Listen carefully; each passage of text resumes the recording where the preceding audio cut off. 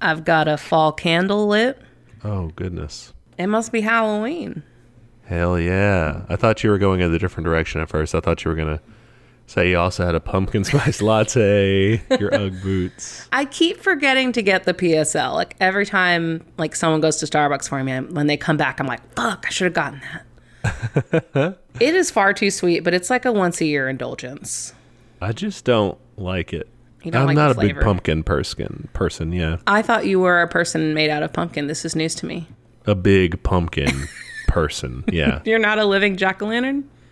I thought about it, but no. No, not your style. No, not this year. Not this season.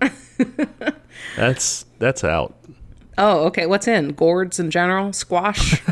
Yeah, squash specifically. Squash is in. I was really sad because I usually like to buy a few decorative gourds, and I couldn't this year because I know my idiot cat will try to eat them. Can you eat decorative gourds? Aren't they hard? Or are those fake gourds? They're real gourds. They're hard. But this cat I've seen him eat like the root of an onion, you know? Like he doesn't care. He's an idiot. Oh my gosh. If he thinks there are nutrients, he will try. If there might be nutrients in it. Exactly. Oh, he's so dumb. Okay. But he is an appropriately seasonal black cat, so he fits in with today's theme, which is witchcraft. Hell yeah. Yeah, I'm pretty psyched. Yeah, so today we are going to be discussing a YouTube video from the awesome YouTube channel Philosophy Tube Yes. by Abigail Thorne. This specific one we're talking about is called Witchcraft, Gender, and Marxism, and it kind of draws on, well, lots of stuff. Yeah, it really is. It's a pretty broad overview, which is great for our purposes, and, seasonally appropriate, and I'm really excited to talk about it.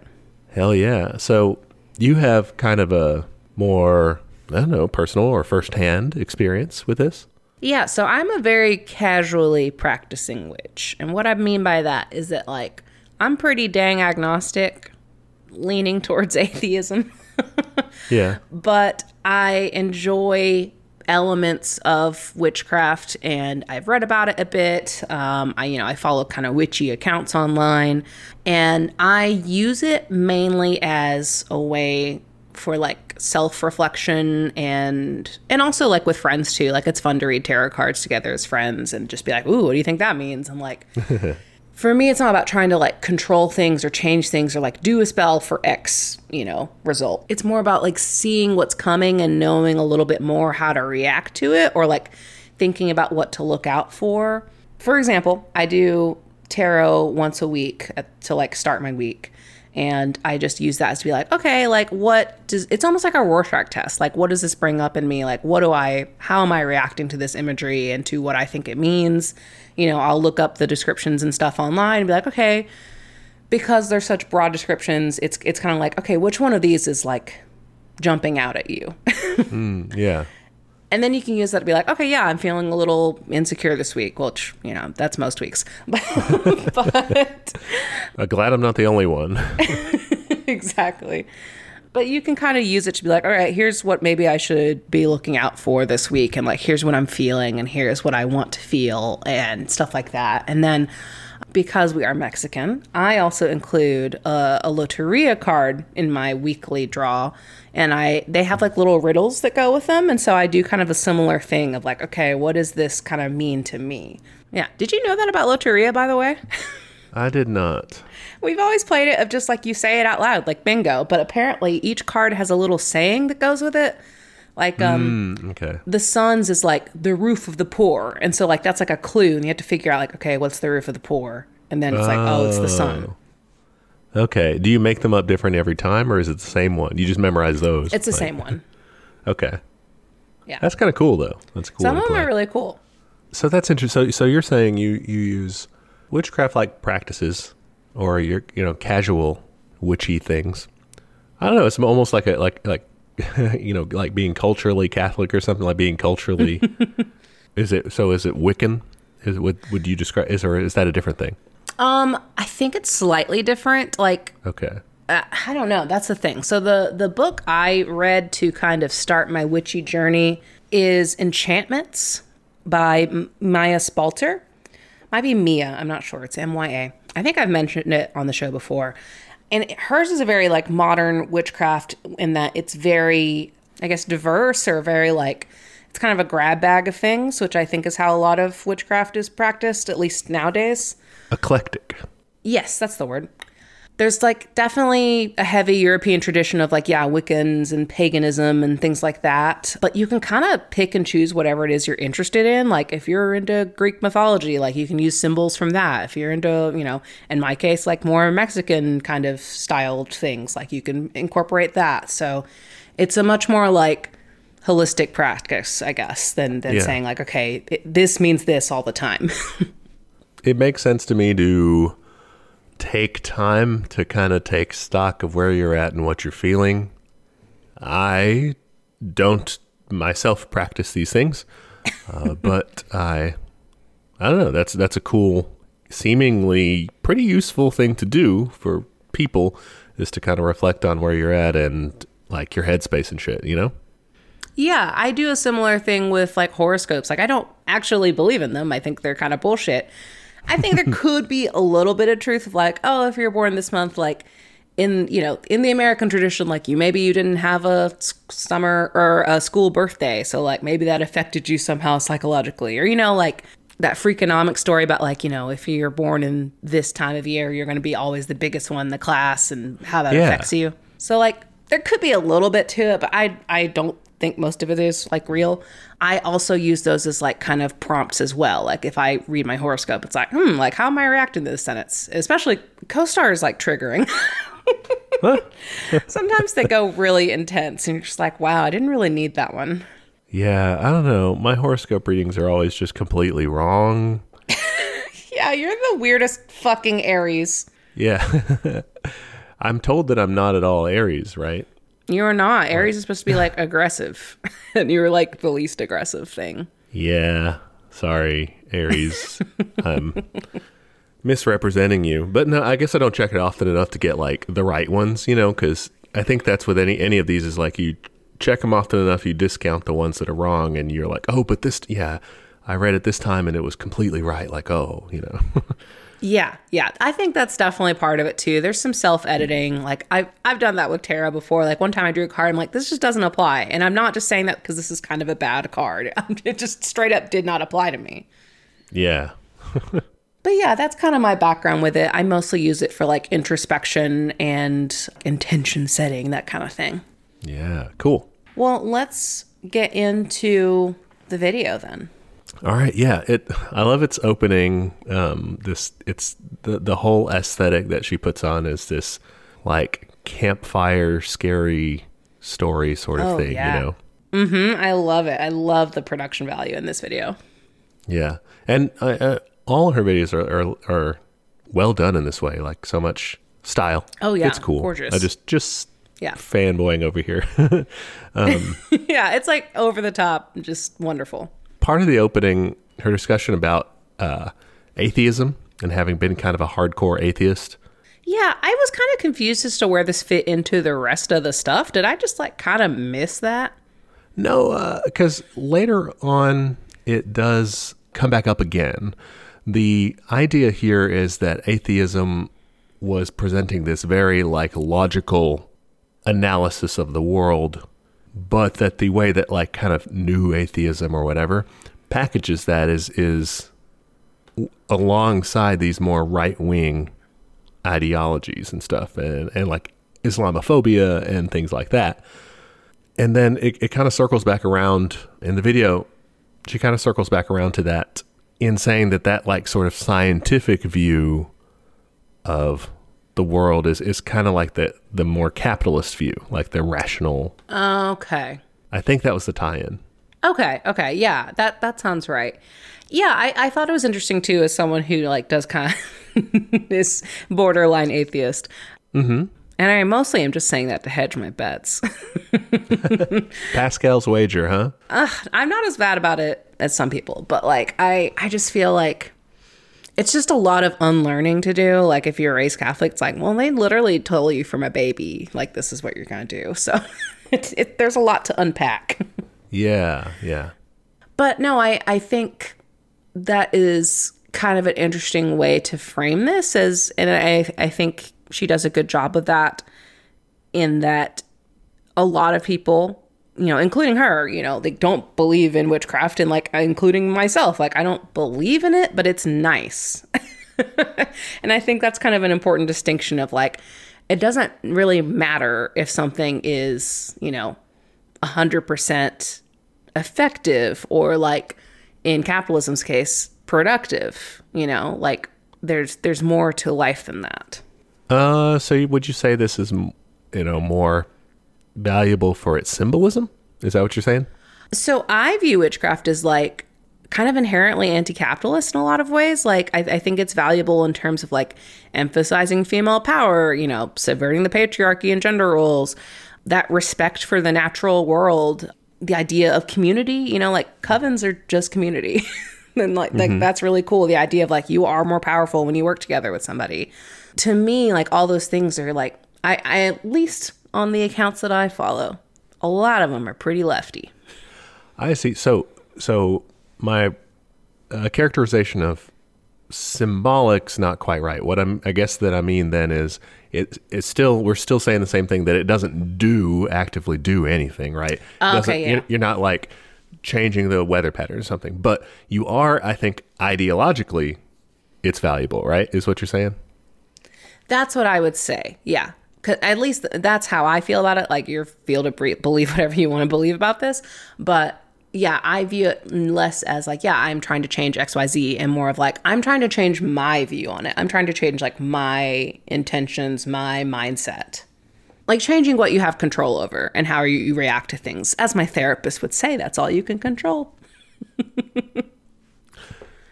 Yeah, that's true. But I think there's a stronger point to be made when you were talking about community, right? Is that if we see everything as bound up in this kind of holistic system, as, we can work together and people are kind of have these other connections that don't seem, that aren't like spelled out rationally or anything, that everything does kind of work together. I would say that's more important than figuring things out for yourself on a personal level. That gets into kind of more of that like liberal sort of kind of coping with the the bad effects of capitalism just to get through the day, which is important, but I don't know, that's not what our broader project's about.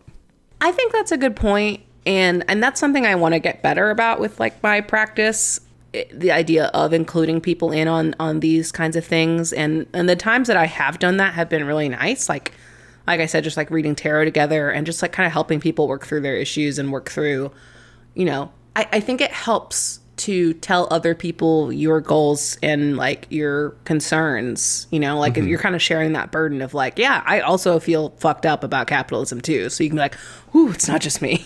Yeah, you're not alone. That's a powerful feeling. I also don't want that to be interpreted like, hey, are you doing a thing that's not directly helping the revolution? Like, please find something better to do with your time. Yeah, that's not it. I mean, definitely everybody should take time for themselves and do those things that make them feel good. I don't know. I'm always thinking in those terms like, well, how does this relate to like the overall class struggle and things? Because I'm a nerd. I think there's a way to interpret cards like that. If you're doing tarot, for example, like I follow accounts that have done, kind of more community-based readings, or like, hey, what is, there's an account called Witches for Bernie, and like it's really fun to follow because they're like, okay, like, what do you think this means in relation to like the world? And I think there's ways to interpret that, like, okay, even if I'm still looking at something from an individual perspective, you can read the cards as to like, how do I want to incorporate this into like a broader cause or something like that? Like, for example, if I get a card that's like, hey, you should show up more for this cause or something, you should be more bold about your ideas. Like, you could definitely interpret that in like a leftist lens if you wanted to. Okay. Yeah, that makes sense. I don't know. I think that's a good point though. Like, I think there's a lot of different ways to approach it. Basically, you can turn it into whatever you want to make it, which is why I really enjoy it, because it is such a flexible practice. And like I said, like, I think it's it has the potential, it has the potential to be like super white and like European and shit like that, you know? Like there's definitely some, you know, kind of turfy views out there about like the power of women and stuff like that, which this video touches on a little bit, but it doesn't have to. Right. You know, I try to make mine like anti-colonial by like including like indigenous traditions and stuff like that. Like there's ways to approach it in a way where you can kind of pick and choose what is meaningful for you. Yeah, that's a good point too. I think that socialism and communism can be that way as well. It can be very white and male and European if you let it. Like, for sure. Yeah. I know. We are always like, man, have we done too many Russians lately? right. Yeah. So there's, you know, a broader tradition to draw from that you just have to be aware of, that it's there, that it's, you know, an option to include. It's not an option to include, honestly, to tell the real story. It needs to be a part of it because, I mean, like, the liberation of the global South is a big part of our project. Yeah, exactly. It is optional. You do have to kind of go looking for it. Like, it's harder to do, but that doesn't mean you shouldn't do it. Yeah. Okay. What does this video do? We start with Chapter 1, The Powers of Old Europe, which kind of sets the scene of the eras of the 15th to 17th century, the witch hunts. I liked her characterization of the simple witch hunt history, which is kind of our just general received history of it, right? Of people were stupid, just kind of like thought that there was magic and black magic happening. So they were just burning witches, but then they're like, oh shit, magic doesn't actually exist. Let's stop doing that. And then everything's fine. Yeah. It is kind of like a super simplified view of like, man, people sure were dumb. Right. And that's like, honestly, that's what people's first experience when they learn about the witch hunts are, is like, really? They used to do that? I thought it was interesting because one of my like kind of formative memories on like learning about witchcraft would be when we read, I think it was it just called Tituba? The Crucible, yeah. I think we read parts of it in class. Yeah. Like in our English class. And I remember just being really like haunted by it, you know, in that sense of like, yeah, how can people do this? Like, you know, were people that done? But for me, like, it was very obvious, like, even from that first exposure, that like, this has a ton of like racist elements in it. Because like the whole trial's really pinned on blaming this woman Tituba and her spiritual traditions and calling them evil. Yes, yeah. I mean, like the person, you know, making her less of a human, dehumanizing her in that way, and those practices as barbaric, as needing to be stomped out as evil in some way. Yeah. Yeah, and to me, it also like screamed of like white fragility and like white women in particular weaponizing their tears to like get black women in trouble. Like that's definitely a thing that was going on and still goes on. Like, because it was these like young girls who, you know, made a scene and freaked the fuck out about it. And I mean, they got in trouble too, but like she took the brunt. Mm-hmm.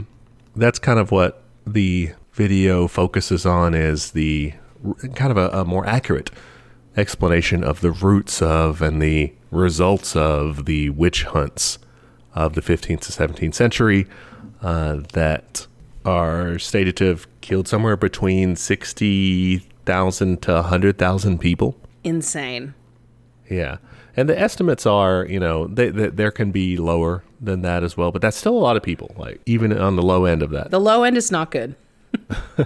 Yeah. So this was a brutal process. And she talks about this as as part of the transition from feudalism to capitalism.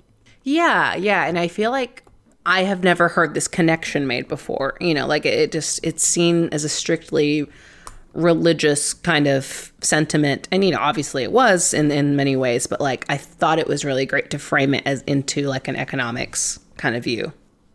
Yeah, to fuse the two together, that sort of, you know, base and superstructure idea that we've talked about before.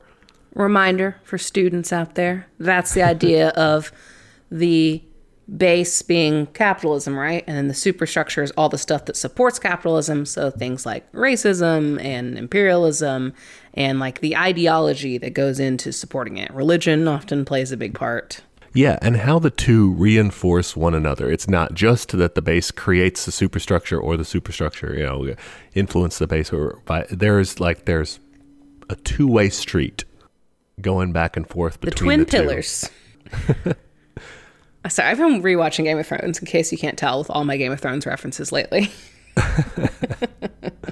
I can't bring myself to, but I'm at the point now where I don't want to finish it, and I'm just reading fan fiction instead. So yeah, that's kind of where I'm at.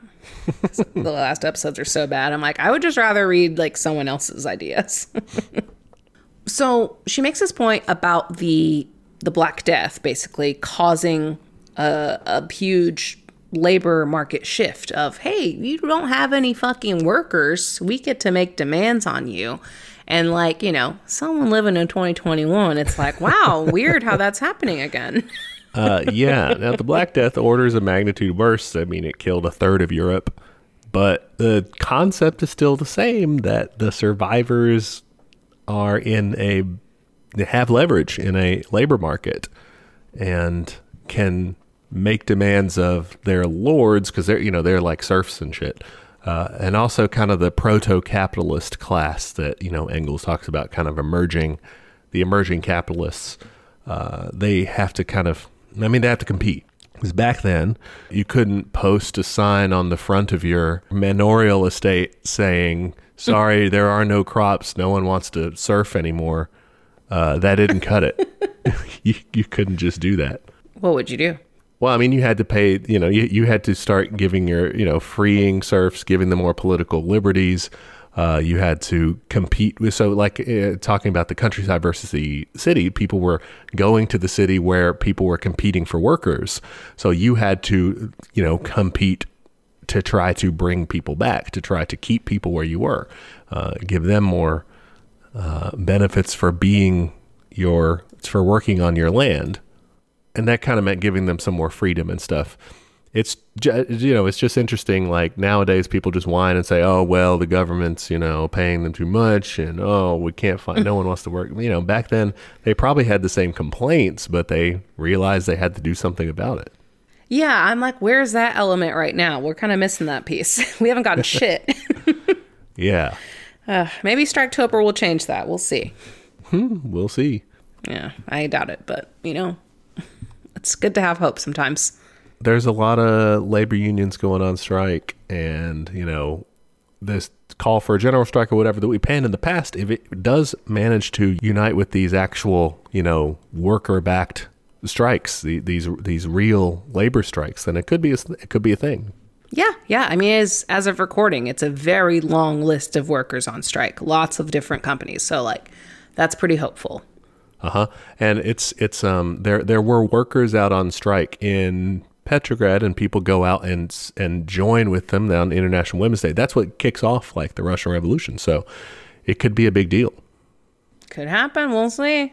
So I like in this section, she talks about, like you said, the labor shortage, and you have kind of the nascent anti-feudal, anti-capitalist, and also in the colonies, which you got to, picture are being brutally acquired by the imperial powers at the time. Even the resistance to colonization, all these movements. Yeah, she mentions the Taki Ongoy movement, which I had not heard of. This is in Peru.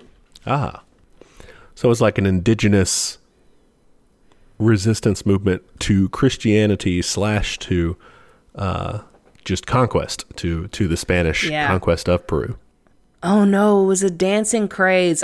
Did you know I have a big fear of dancing crazes? Why? Just don't eat any moldy bread. You'll be fine.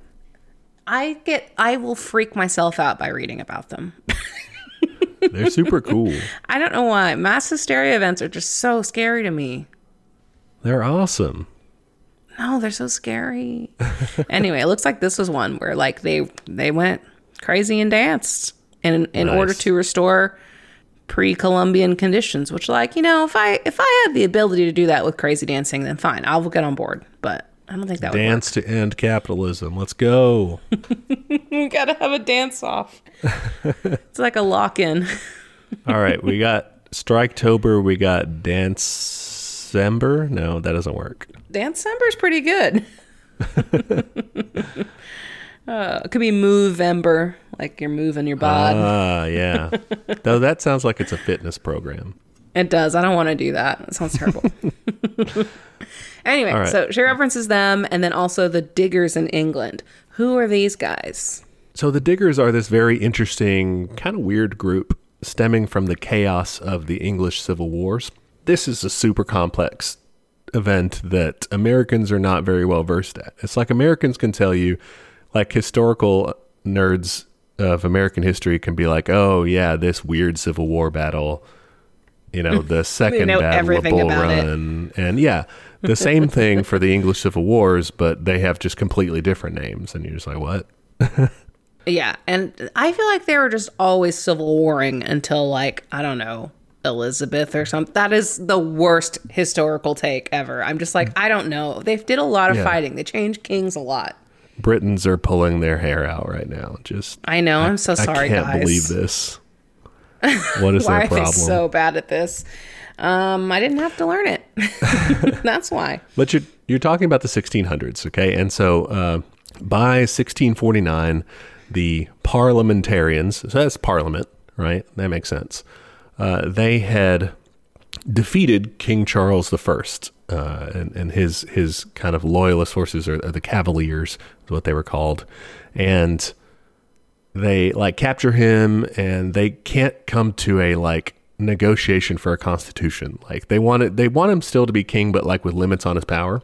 But the problem is he's like, no, I'm a king. I'm absolutely in control. Fuck you. Excuse me. Yeah. Even though he's, captured by them or whatever. So they are pissed, and eventually they're like, this is bullshit. He's lying to us. He's scheming to, get back on the throne and completely in power. So they put him on trial and they execute him. Oh, shit. Okay. Yeah. So before even, 100 years more before the French are lopping off heads, the English were doing it. Yeah, that's pretty impressive. And it's during this kind of crazy time, after the king's been executed, there's now a council of state in charge. You variously call this the interregnum or the Commonwealth period. There's a lot of different groups out there saying, what should we do next, So you had Oliver Cromwell. This is a guy people know about, even lousy Americans know about. I've heard the name. Is he the one that was into creepy shit, or is that the other guy with the creepy name? You're thinking of Aleister Crowley? God damn it, I am. I always mix those two up. They both have creepy guy names. They both sound like they'd be played by Benedict Cumberbatch or something. You know what I mean? Fair, yeah. Oliver Cromwell, way a different sort of creepy. Okay. But he wanted to kind of do a landowner's parliament, which is kind of what they already had. He just wanted parliament to be in charge. You had the levelers, which was kind of this sort of liberal reform of let's have every household vote. Well, every male head of the household vote, something for their day. That's not but crazy. Also this element of kind of land reform. They were kind of anti-enclosure movement. What is that? So the enclosure movement was where you used to have these lands held in common in the English villages and countryside and stuff, and then the rich people just started enclosing off that land and privatizing it for themselves. What the fuck? And people were like, yeah, what the fuck? This is messed up. But the rich people controlled the courts, so they got to do it. Okay. Got it. Well, I'm also anti-enclosure then. You had crazy groups like the Fifth Monarchy Men that wanted to bring about a theocracy. Oh, great. Cool. So there's all sorts of crazy ideas out there. And into this mix, you have the Diggers. All right. Were they really into digging? Kinda. That's where they get their name from, is this one thing that they do. But in 1649, a guy named Gerard Winstanley, who was a tailor, publishes a pamphlet in which they call themselves the True Levelers, because they think that the levelers are kind of too liberal and too centrist, To me, the levelers were it sounded before I knew what they were, it was let's just blow it all up. Let's just start over, guys. Yeah, I know, but these guys are like, no, really, let's do that. The levelers was sort of a pejorative, sort of you just want to kind of like you said, you just want to level the whole thing. The true levelers were like, no, but we do. No, but really though, that'd be great. Yeah, they were like, let's level the hedges that divide up these private plots that used to be common land, and let's all farm this land together in common, make communes, and thereby level society in a good way. You know, first shall be last and last shall be first. And I say that because it was very wrapped up in theology. So it was a Christian movement. Gerard Winstanley, his writings are rife with just saying, like, it's not like he's using the religious language, like he is saying that if you are someone who really reads the Bible and believes in what Christ is saying, then you're going to be a socialist, basically, is what he's arguing. Yeah, like saying like this is the true meaning of it, instead of saying like, yeah, you could interpret it like this. Yeah, he's saying no, I'm not making something up here, like this is just how it is. So they go out, and the way they get their name, they have a group of them: a shoemaker, a cloth maker, a householder, a blacksmith, a maltster, which is a brewer basically, a baker, and a baker's apprentice. They go out to St. George's Hill in Surrey and occupy some land and start farming it. When you're listing those occupations, I'm like, this sounds either like a Mother Goose tale or like a riddle. Like, what order should they enter the house? Yeah. Or a logic puzzle. It's like one of them drives One of them only wears red. Right. I used to love those. So they put a manifesto out, and they're like, the work we are going about is this: to dig up George's Hill and waste ground thereabouts, and to sow corn, and to eat our bread together by the sweat of our brows. Sounds cool. So yeah, they just like started doing these kind of utopian communes throughout England. They just like, we're just going to do it. You know, just we're showing up, we're doing it. Come join us. Fuck it. Well, the problem was like this, you know, this land was like owned. And so they just keep getting evicted. At first, they kind of like talk, you know, the army shows up and they're like, what the fuck are you doing? You know, and he's like, you know, we're just doing our thing, man. Leave us alone. And they don't rough them up or anything yet. They just tell the local landowners there, like, sue them. That'll get them out. And eventually the local lords of the manor, this is still kind of a feudal situation almost, is they start just like using private armies and stuff and evicting them, getting them out. So they're like, I mean, they're around for like a year, but they're really radical in how they present all this. And it's this weird glimmer of like, you know, pre-Marxian socialism in the midst of this otherwise just pretty crazy, tumultuous time, you know, with all these sorts of different ideas floating out there. This weird glimmer of, you know, albeit a religious version of it, a socialism happening. Yeah. I mean, this is the 1600s, and we don't get Marx till like what, 1890s? Yeah, well, the 60s. Well, he's writing even before then, so the 1800s. He doesn't really pop off though. Yeah. But yeah, that's crazy. Like that is super early on the scene, and you know, the video talks about like, yeah, you can definitely see these as like dumb peasant results, and they often are characterized by that, but like these were actually pretty sophisticated ideas. Yeah. It's not just, oh, the poor's got mad or whatever, right? Yeah. They have a critique.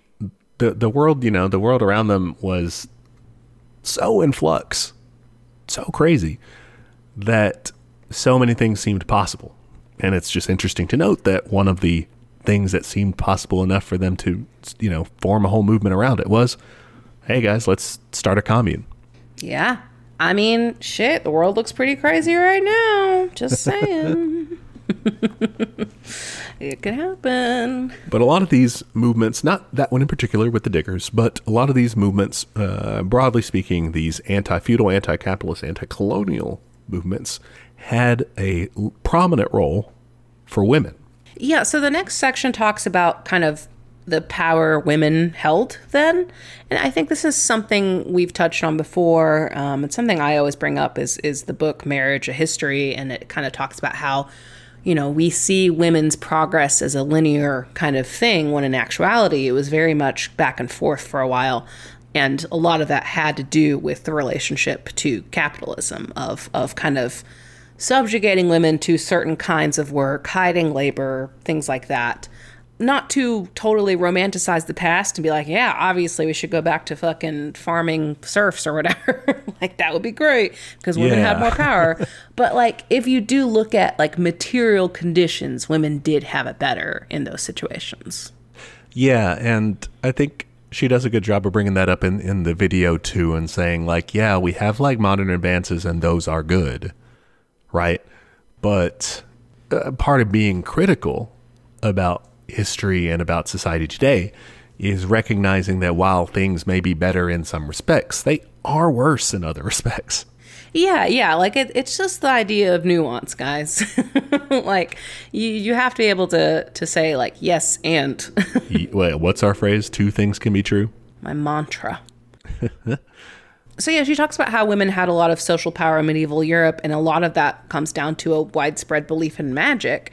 You know, there's a really common idea of magic being used to explain the world because they didn't have science. And like, yeah, that was definitely some of that. But a lot of it, like a lot of it was kind of their science, and like it was real science. Like if you think about like herbal uses, you know? Yeah. Like that's just medicine, and it still kind of is. Like, I'm not saying like only do herbal medicine, but like it has its place. Oh yeah, and that's to the that's the extent that they had medicine even at the time, right? Like they had not advanced to medicinal uses past like herbs and things like that, or concoctions, poultices, things like that. I sound like I'm talking about a D&D thing here, but your components, your small components. But it was a real scientific approach. I mean, yeah, that was their local doctors would be healing women, and midwives. That was a huge thing. And so, you know, that gives them this position of power, a way to make income, you know, an independently made income, community respect. Like, that's pretty big. And that definitely challenges that idea, like you were saying, of the linear progression, the Whig history of things gradually get better, right? In that things used to be that way specifically for the social role of women we're talking about. Again, things were worse in other ways. I mean, lots of people were walking around with no teeth in their head, you know, didn't have modern dentistry. But specifically in that social role, there was this more egalitarian in terms of like gender, anyway. Yes. So this is the first sticking point I have with this video. The idea of magic as being getting something for nothing. Like, yeah, that's why you would do magic, or that is the result of magic. Yeah. And you know, I kind of set this up with how I view like modern witchcraft earlier. Like, that's just, I don't see it as that transactional. Because, yeah, you were talking about that it's not, I do a thing, I say the right words, because she kind of characterizes that as like, say the right words, put in the right ingredients, and you can make these things happen. And you're specifically saying that's not what I'm about, at least, is I'm not trying to make something happen. I'm trying to kind of gain insight. Yeah. And maybe that's just like my school of magic, you know, like that's what I'm interested in. Yeah, it's a different school of magic. You're divination. I do divination, I guess. You're not about evocations or anything like that. And maybe this is just like the kind of accounts and things that I interact with, but to me that is not a lot about what the modern movement is about. It is more about like that intention setting, and more about, because I think people realize like, yeah, I cannot promise you're gonna fucking fly, because like that's dangerous. I'm not gonna send people to go fly. So, you know, people have kind of modified their practices to be a little more, I mean, down to earth, no pun intended, but a little more spiritual and a little less transactional. But I mean, I think it makes sense in this context of like historically, yeah, that is what people were trying to do. And in many ways, that is what happened. Like, you know, there are fucking herbs that people would take to like induce abortions and stuff. Like, that was a thing. So like, and if, you know, you're doing that, you could absolutely see that as magic. Well, in that way, it's just kind of cause and effect. But yeah, but like a lot of it was probably wrapped up in much more like ceremony than just like, hey, you know, eat this. You know, it was probably like, okay, I gotta like pick it at the right time, which again, that could also be a thing too. Like, I don't fucking know enough about plants to say like that's bullshit.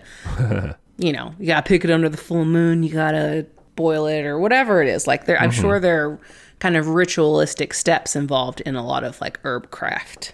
Yeah, that makes sense.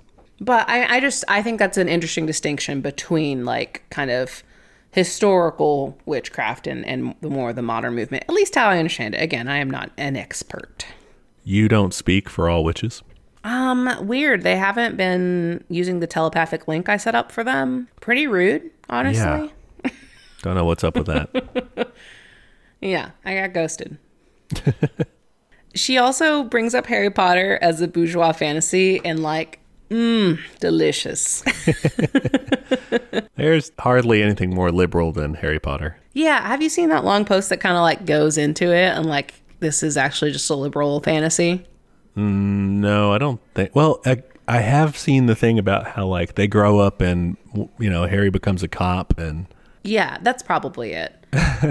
It is just like everything returns to the status quo. And it's just like, it was just one bad guy. We just had to get him out. And like, super telling that when Trump got in office, everyone was making the Harry Potter and Voldemort comparisons. And it's like, are you guys okay? Yeah, it's... Yeah. It is super bourgeois. I like that she mentioned, they're doing this kind of scientific approach to magic and understanding it all. But like also in this private school, it's kind of a messed up society in terms of like, they do definitely have like, oh yeah, rich and poor, like families generationally and everything, and slaves too. And yeah. Yeah, pretty fucked. But I think actually this might be a good critique of that transactional nature that I was talking about. Like Harry Potter is super transactional in that like you literally just say the right words and move your like wand in the correct way. Yeah. And you get, a concrete result. Whereas I think she was explaining that it's not about trying to explain things. It's about like accepting unexplained things, Yeah. The refusal of an explanation. Yeah, being like, fuck, I don't know why it works, but it does. Right. I don't know how I thought about that. I felt like I kind of come from things, the outlook that I like to hold myself to is that scientific socialism, is this idea of like figuring out the way that the world works and figuring out how to use that to free people. And so I don't know, there's not a lot that I want to shrug my shoulders at and say, I don't know, that's just something.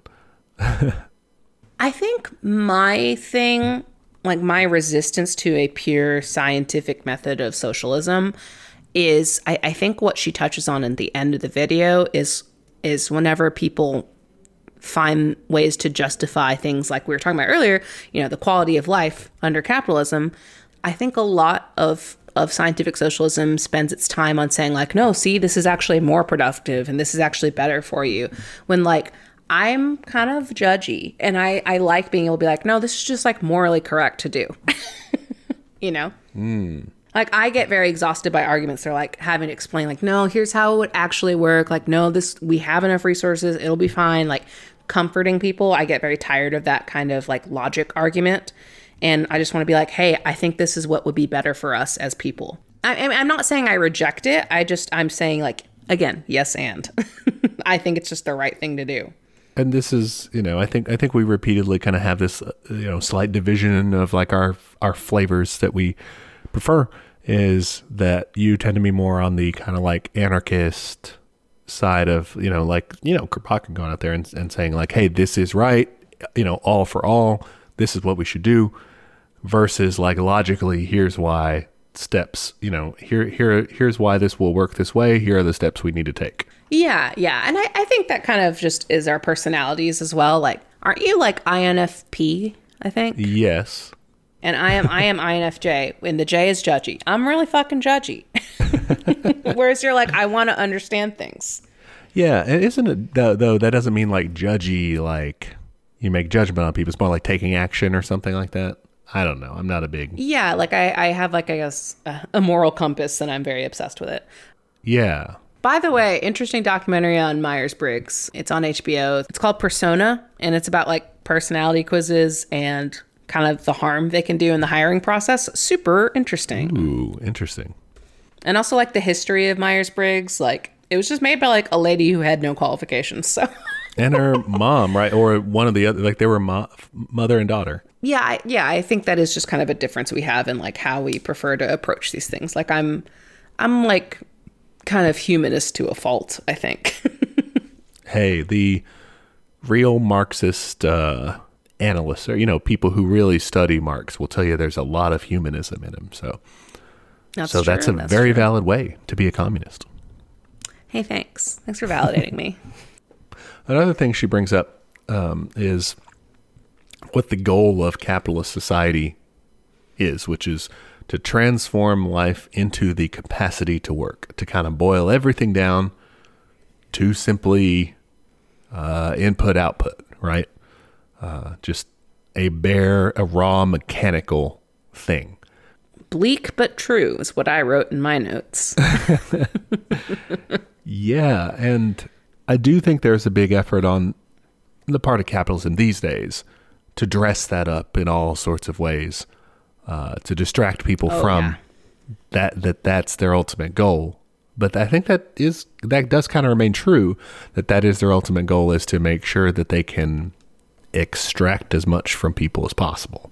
So with this goal of like trying to increase capacity, basically they looked at these kind of powerful women and said, that's not going to work for us. See, we can't have these independent women running around, making their own income and not, doing what they're supposed to do that would be most productive, which in this time period would be making babies. Yeah, that's the next chapter. Baby makers. Blech. Gross. Yeah, and one thing I do want to mention, because we're talking about that, like they're sitting back and looking at the system and saying, what should we do? I think she mentions later, like this wasn't really an intentional process. This is something we've mentioned a lot before, is that capitalism doesn't really require anyone there's no smoke-filled rooms, right? But people's class interest drives them to be in a conspiracy without really being in one, right? They operate in a coordinated way that, looking back, you're like, whoa, they just kind of decided to do this, but really it was just because of their like class compulsions. It's a secret conspiracy, which is the best kind. It's a so double-blind conspiracy. Not even the members. Yeah, exactly. They don't even know about it. Oh. But I think that's an important distinction. Have you listened to all the latest Trillbillies? Are you caught up? Yes, I am caught up. They get into that discussion fairly recently where they talk about like, it was that mad survey on conspiracy theories. Did you hear that one? Yeah. No, I saw that on... insane. Yeah, I saw that on the Washington Post, which is like, oh my God. I couldn't tell which one of those was worse, that one or the one about...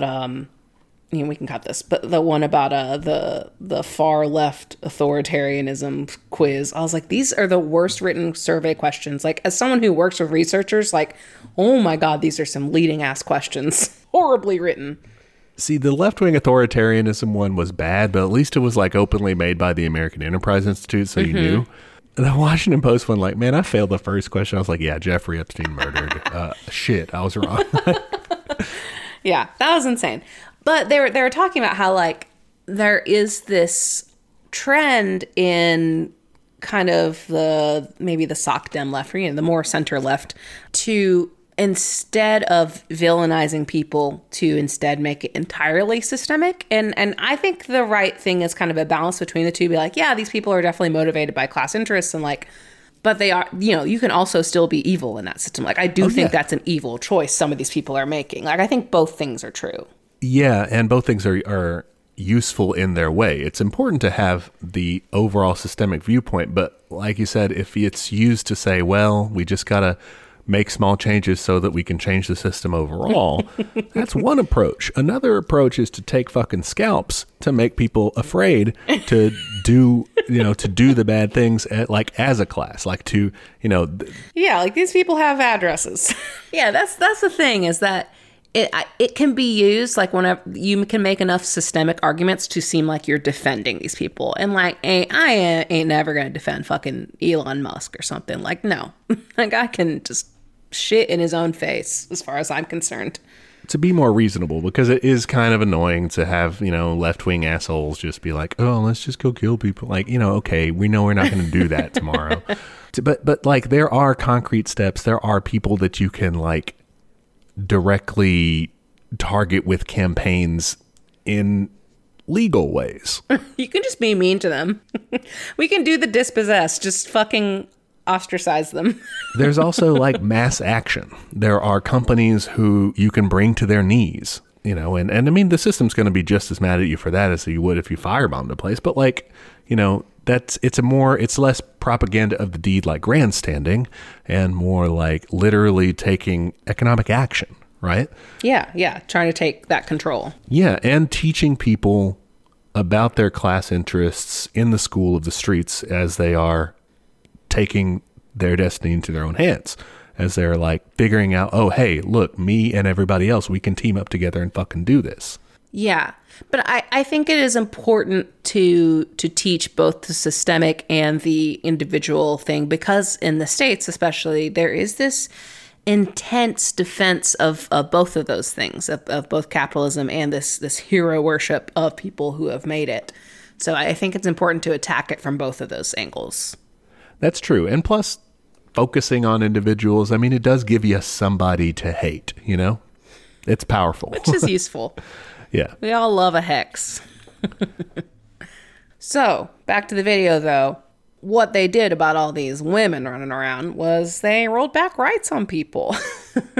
And so that's everything from, the ability to own property, to abortion rights, to contraception, sex work, anti-homosexuality laws, sex in general, unless you were specifically making a baby. Yeah, there's documented evidence of that. And not just in, England specifically, but like America absolutely did this. Like, she talks about how they're basically creating the ideal woman of someone who is chaste and at home and taking care of the baby. Like, that was your new role, was to raise the next generation. And this also had a colonial impact as well. Like, that's when you get all of these like anti-sodomy laws in places where like there previously were not those laws. Mm-hmm. Yeah. And it's all got the effect of giving women a new job. Because before capitalism, like, you did not have an industry. There were domestic industries somewhat. There's cottage industries where people are making things, manufacturing things in their homes and things like that, or farming and whatnot, which all had women participating in that. Literal cottage industry, sorry. Yeah. That's where that comes from. Oh, shit, okay. In addition to, women did still have the, traditional, the sexist role of they had to raise the children and keep the family and everything. They also had that economic role, and so that economic prestige, I guess, social prestige of contributing to their society. And what they're breaking is that area and saying, no, you can't do any of that. Now you are just going to be in the domestic sphere. You're no longer raising your kids to like help you with shit, to help you produce for yourself. You're now strictly keeping these kids alive and then sending them off so someone else can steal their labor power. And sending them to school so they can learn how to be little workers. Yeah, which was how the school system was set up in the first place. I like what you mentioned about the witch hunts creating the ideal that they were looking for. This, docile woman, and on the flip side of that, a dominant man holding the leash, she says, Yeah, like it is kind of like the antithesis. Like, here's what you don't want to be. And we're going to go, prosecute those people. Yeah, the witchcraft charges were focused on kind of the way they were framed. Had this like reproductive deviance sort of thing going on, right? So sacrificing children, but you're like supposed to be nurturing and good to children and everything, but you're sacrificing them, right? Or consorting, that's the word they would use, consorting with the devil, which had this like sexual nature, like, you're out there banging the devil, I guess. Hot. Causing impotence, stealing penises. I thought that was an interesting charge. That one's hilarious. Stealing penises. Just yoinking it away. Just whoop. I mean, there's got to be an interesting backstory to what really happened. Yeah, right? Did someone get their dick cut off. Right? The guy bringing the charge has to be real. That sucks. Really committed to the bit. Yeah. Either he got his dick chopped off or he lied about it and is just going to have to live the rest of his life like lying about not having a dick. Yeah, now he's, no Dick McGee over there. Or it fell off from like an STD or something. Oh, maybe. Could be. I don't know. Could be. That's messed I don't up. know. Anyway. That's a crazy STD. Anyway, we do not know about that. But all these charges, right, they kind of form the other or the evil. They are framed as, she puts it, the perversion of a natural order, which is actually really like what you're trying to bring about. The natural order never really existed. You're creating it by claiming that that's the natural order of things. Yeah, and I think there was overall, if you look at like the Puritan movement as a whole, not just specifically witch hunts, like there is this great desire to codify everything and to like really take control of your society. And like that's why you have so many colonies that are like, here's how we're going to do things, and it's very strict rules. And I think this is just a part of that is we have to make rules for women and we have to make rules for children, and everyone has their role, which is very fashy. They have to exert control over it. Oh, I like the point about how witch hunts are just primitive accumulation. And it's like, wow, that is a great way to put that. Like it is just it's a violent process where at the end of the day, you've made yourself more productive. Mm-hmm. And one class of people, in this case, dominant man, has brought about their dominant station by subjugating another class, right? So just as the capitalists go gallivanting about and conquering places and destroying the natives and enslaving them to just to build on that river of blood, their own palaces. That's sort of what happens here with the patriarchy. Is it's built on this horrific scene. Yeah, they're doing it internally as well.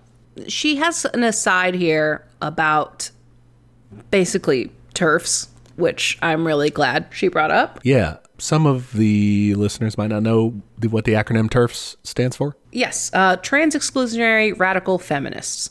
They're bad. That's Christine's 2-word review. Yeah, it's adequate. That's a good review. Yeah. But if you want to know what it is, it's basically people who are very obsessed with biology and, are into the idea of like, it is actually more feminist to be anti-trans because you're supporting, quote unquote, real women, and that a woman's experience is inherently tied up in their biology and stuff like that. It's gross stuff.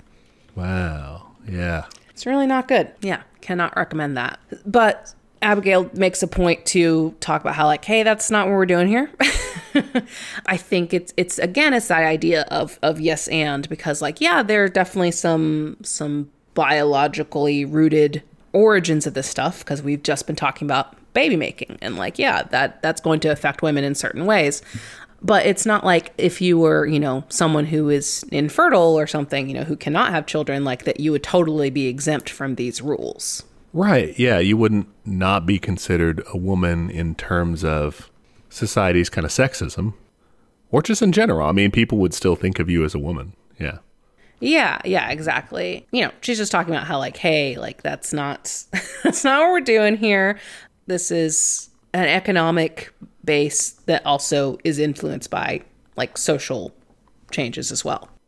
Yeah, I'd like that analysis of sexism kind of growing on its own, even though it was rooted in this economic base. Like the superstructure can change in its, the culture and society and all those things around it can change in ways unrelated really to economics. It's not determinist is what we're saying. It's like there are these cultural elements that move of their own volition, move with society, I guess. Yeah.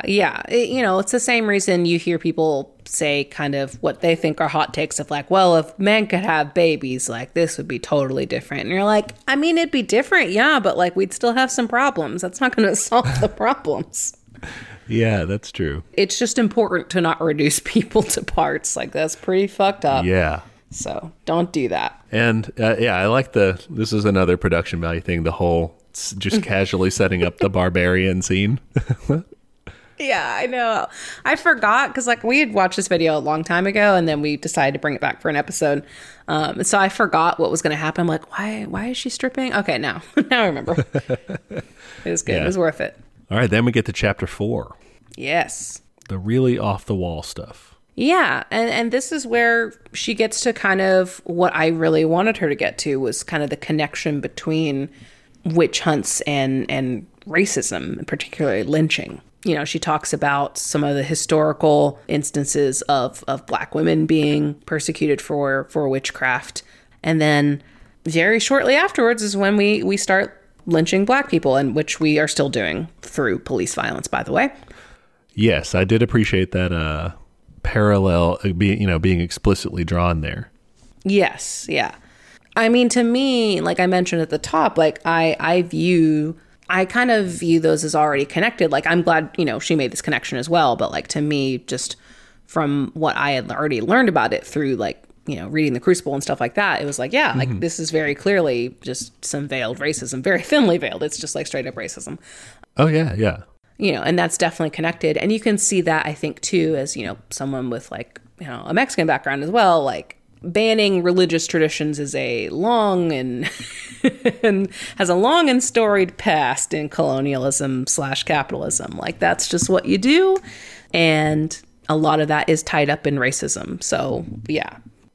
Yeah. And they're all ways of exerting dominance, of stomping someone down and showing them that their place, with, you were saying that, with the banning of religious practices, or with, destroying your temple and building a cathedral on it, or with lynchings, with, it's interesting. And it's she brings it up in the video, that lynchings, skyrocket after the Civil War. It's during Reconstruction and its aftermath that you start to see lynchings on the rise. And lynchings really get crazy after Reconstruction is over, because there's a time period when the government was under President Grant, the Department of Justice was like going and hunting down the Klan. Really basically took them out. But you have after that like an attempt to reassert white supremacy and saying like, we're going back to the way things were. Don't care what happened in the Civil War. Don't care what happened in Reconstruction. We're putting it back to, you could argue it, but I don't, to basically our country's founding ideology of white supremacy. Absolutely. We're going back to that is what lynchings were saying in a concrete and terrifying way to Black Americans. Yeah, I think that's something that doesn't get discussed as much as kind of the timeline of these things. I think you could have the impression that like, no, the really bad stuff would be like right after the Civil War, during the Civil War, like, when you talk about things like Confederate statues, it's like, when were those put up, guys? Not like it happened the day after that battle. They decided to make a statue of this cool guy. It's like, no, so that you wouldn't forget. Someone's like grandchildren did it. Yeah, and in the nadir of American race relations and everything in the early 1900s, I mean, that's when everything was at its worst.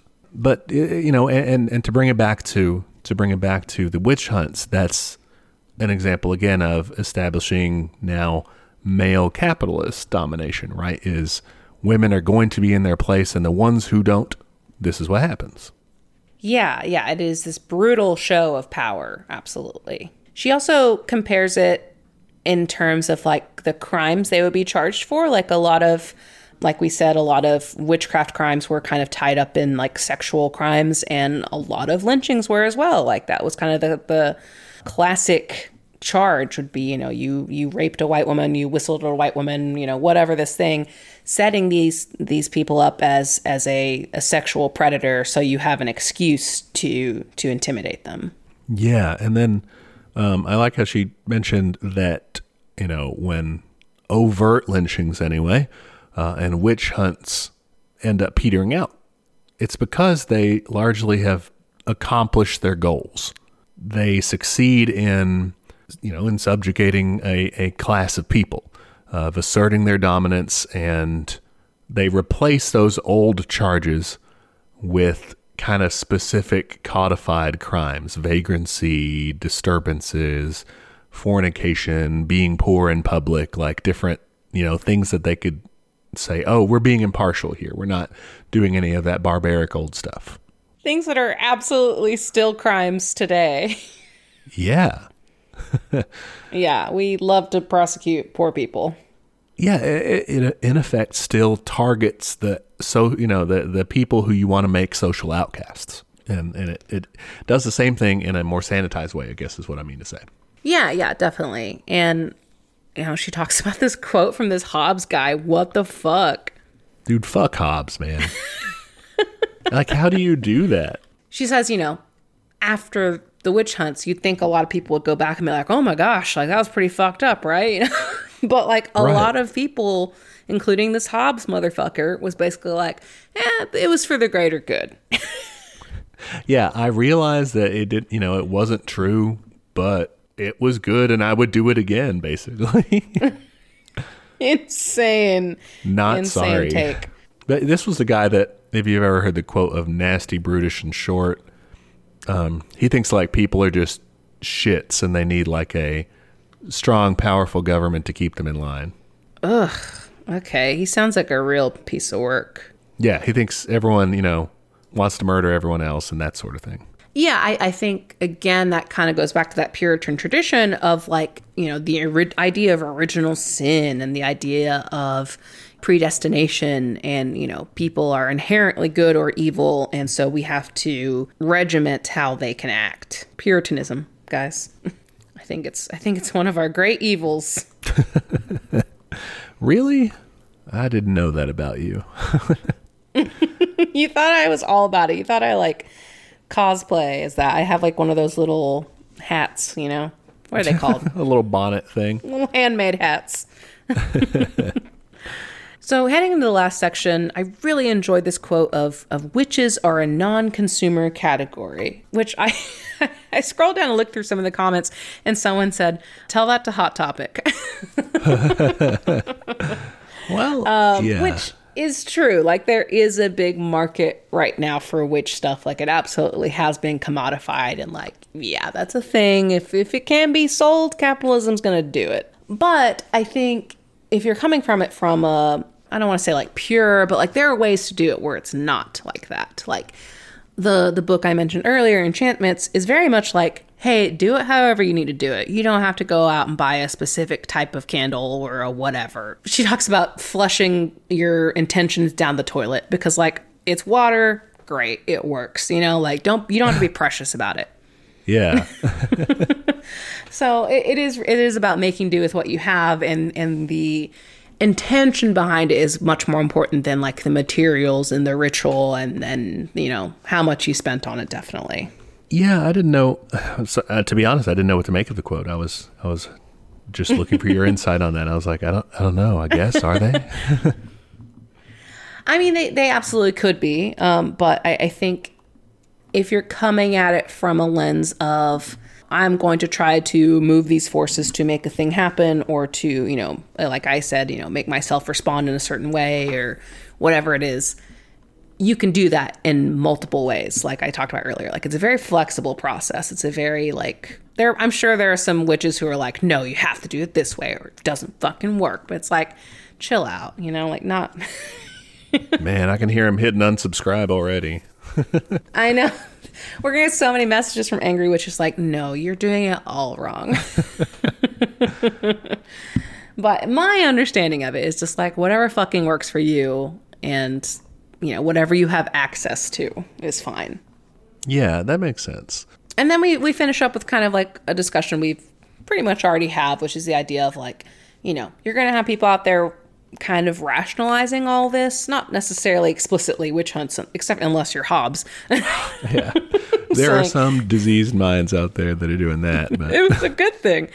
But, capitalism as a whole, there are lots of people. Oh my gosh. I run our social media. There's so many people who spend their time on this earth, their limited time on this doomed planet, defending this system that has, put so many people through the meat grinder. But look how many people have cell phones. Exactly. Aren't you better off? And it's frustrating on a lot of levels. Like, it's frustrating on that, like I said, that humanist level of like, hey, it's still fucked up. That's, ends do not always justify the means, guys. It's frustrating on a logical level too, of like, okay, actually, the classic question of how many people have communism killed. It's like, well, let me ask you about capitalism. Do you have a minute to talk about imperialism? It's also, to me, frustrating on like a justice level too, because often when those arguments are made, at least in my case, people be like, well, look how good you have it. I'm like, fucking, I know I have it good. I want other people to have it good too. Yeah, like people are not thinking about how many people are left out. Like upon whose back are you standing whenever you're talking about, Americans have all these good benefits that, you wouldn't want to throw that away. Like that was capitalism that gave you this. And it's like, yeah, but whose blood did I drink essentially to get this? Yeah. It's almost like they talk about it like it's pure luck or something. Like, aren't you glad you're born American? I'm like, I guess for my personal benefit, yeah, but like that's pretty fucked up that has to be the case. Right? Yeah. There's it's casual dehumanizing of people.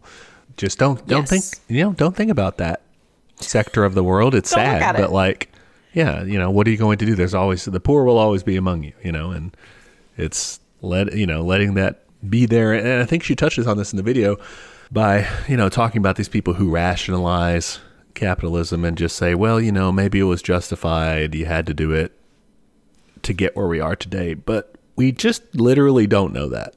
Like, there are alternatives that could have happened, other roads we could have taken. What if the diggers had done it? What if they had dug, Yeah, what if they dug in? But yeah, like what if somewhere along the way we take an alternative path and ended up doing some sort of and I mean, to be honest, historical materials would tell you like, that probably would not have happened. Well, I guess we don't know for sure, it could have been. We could have developed differently. Maybe that's another issue I have with that idea of like scientific socialism. It is, like you were saying, like with tarot, you can look at things and be like, well, this one didn't apply, but that's fine because this applied. I kind of feel that way about like that scientific socialism, because you can just like throw things out that don't fit in with your theory and just be like, yeah, well, obviously this is correct because this is the march of time. It's like, you don't actually know that. Yeah, and I think that a good approach to scientific socialism isn't, a dogmatic, this is what we're going to apply to everything. It's like we can try to apply the, and see where it works. You're looking for patterns and trying to build off of that.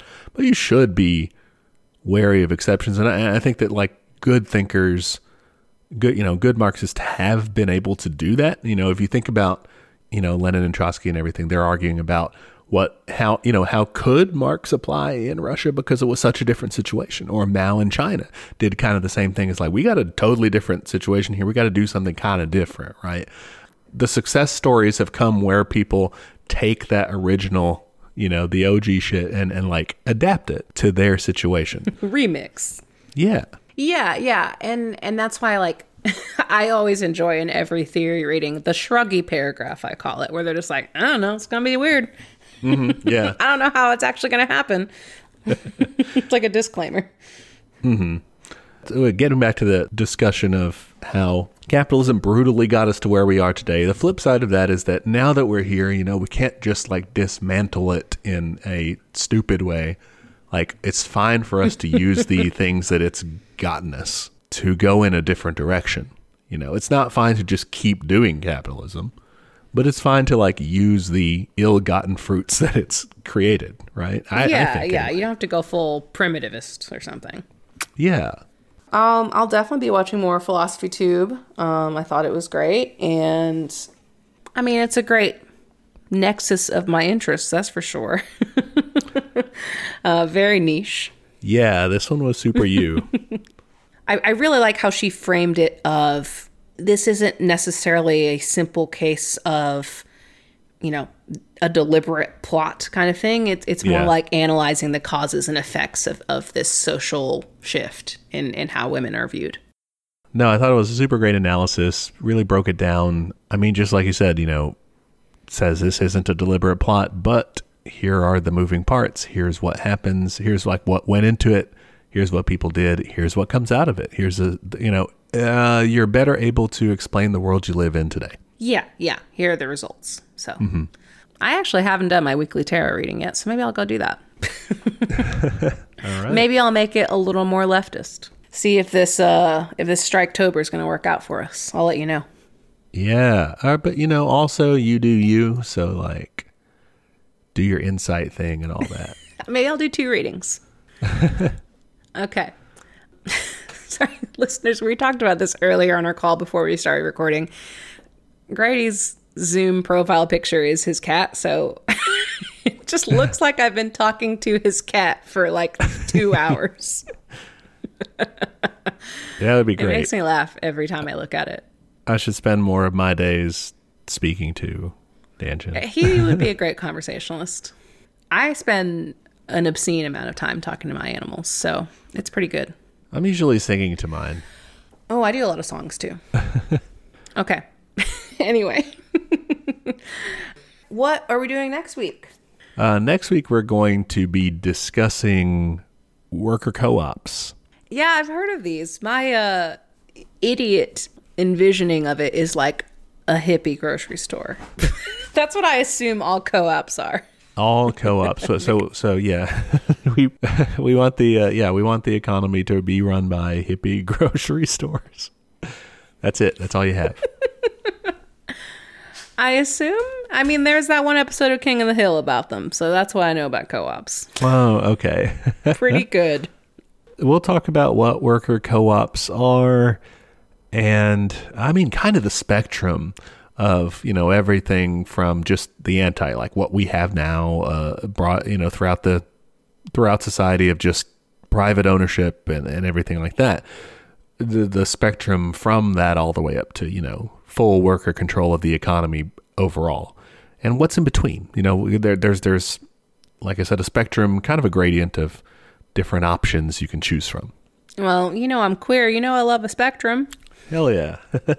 I love nuance. Yes, and. Yes. All right, cool. Well, that'll be fun. See you next week then. All right, see ya. Hey there, comrades. Just jumping in to remind you of all of our social media.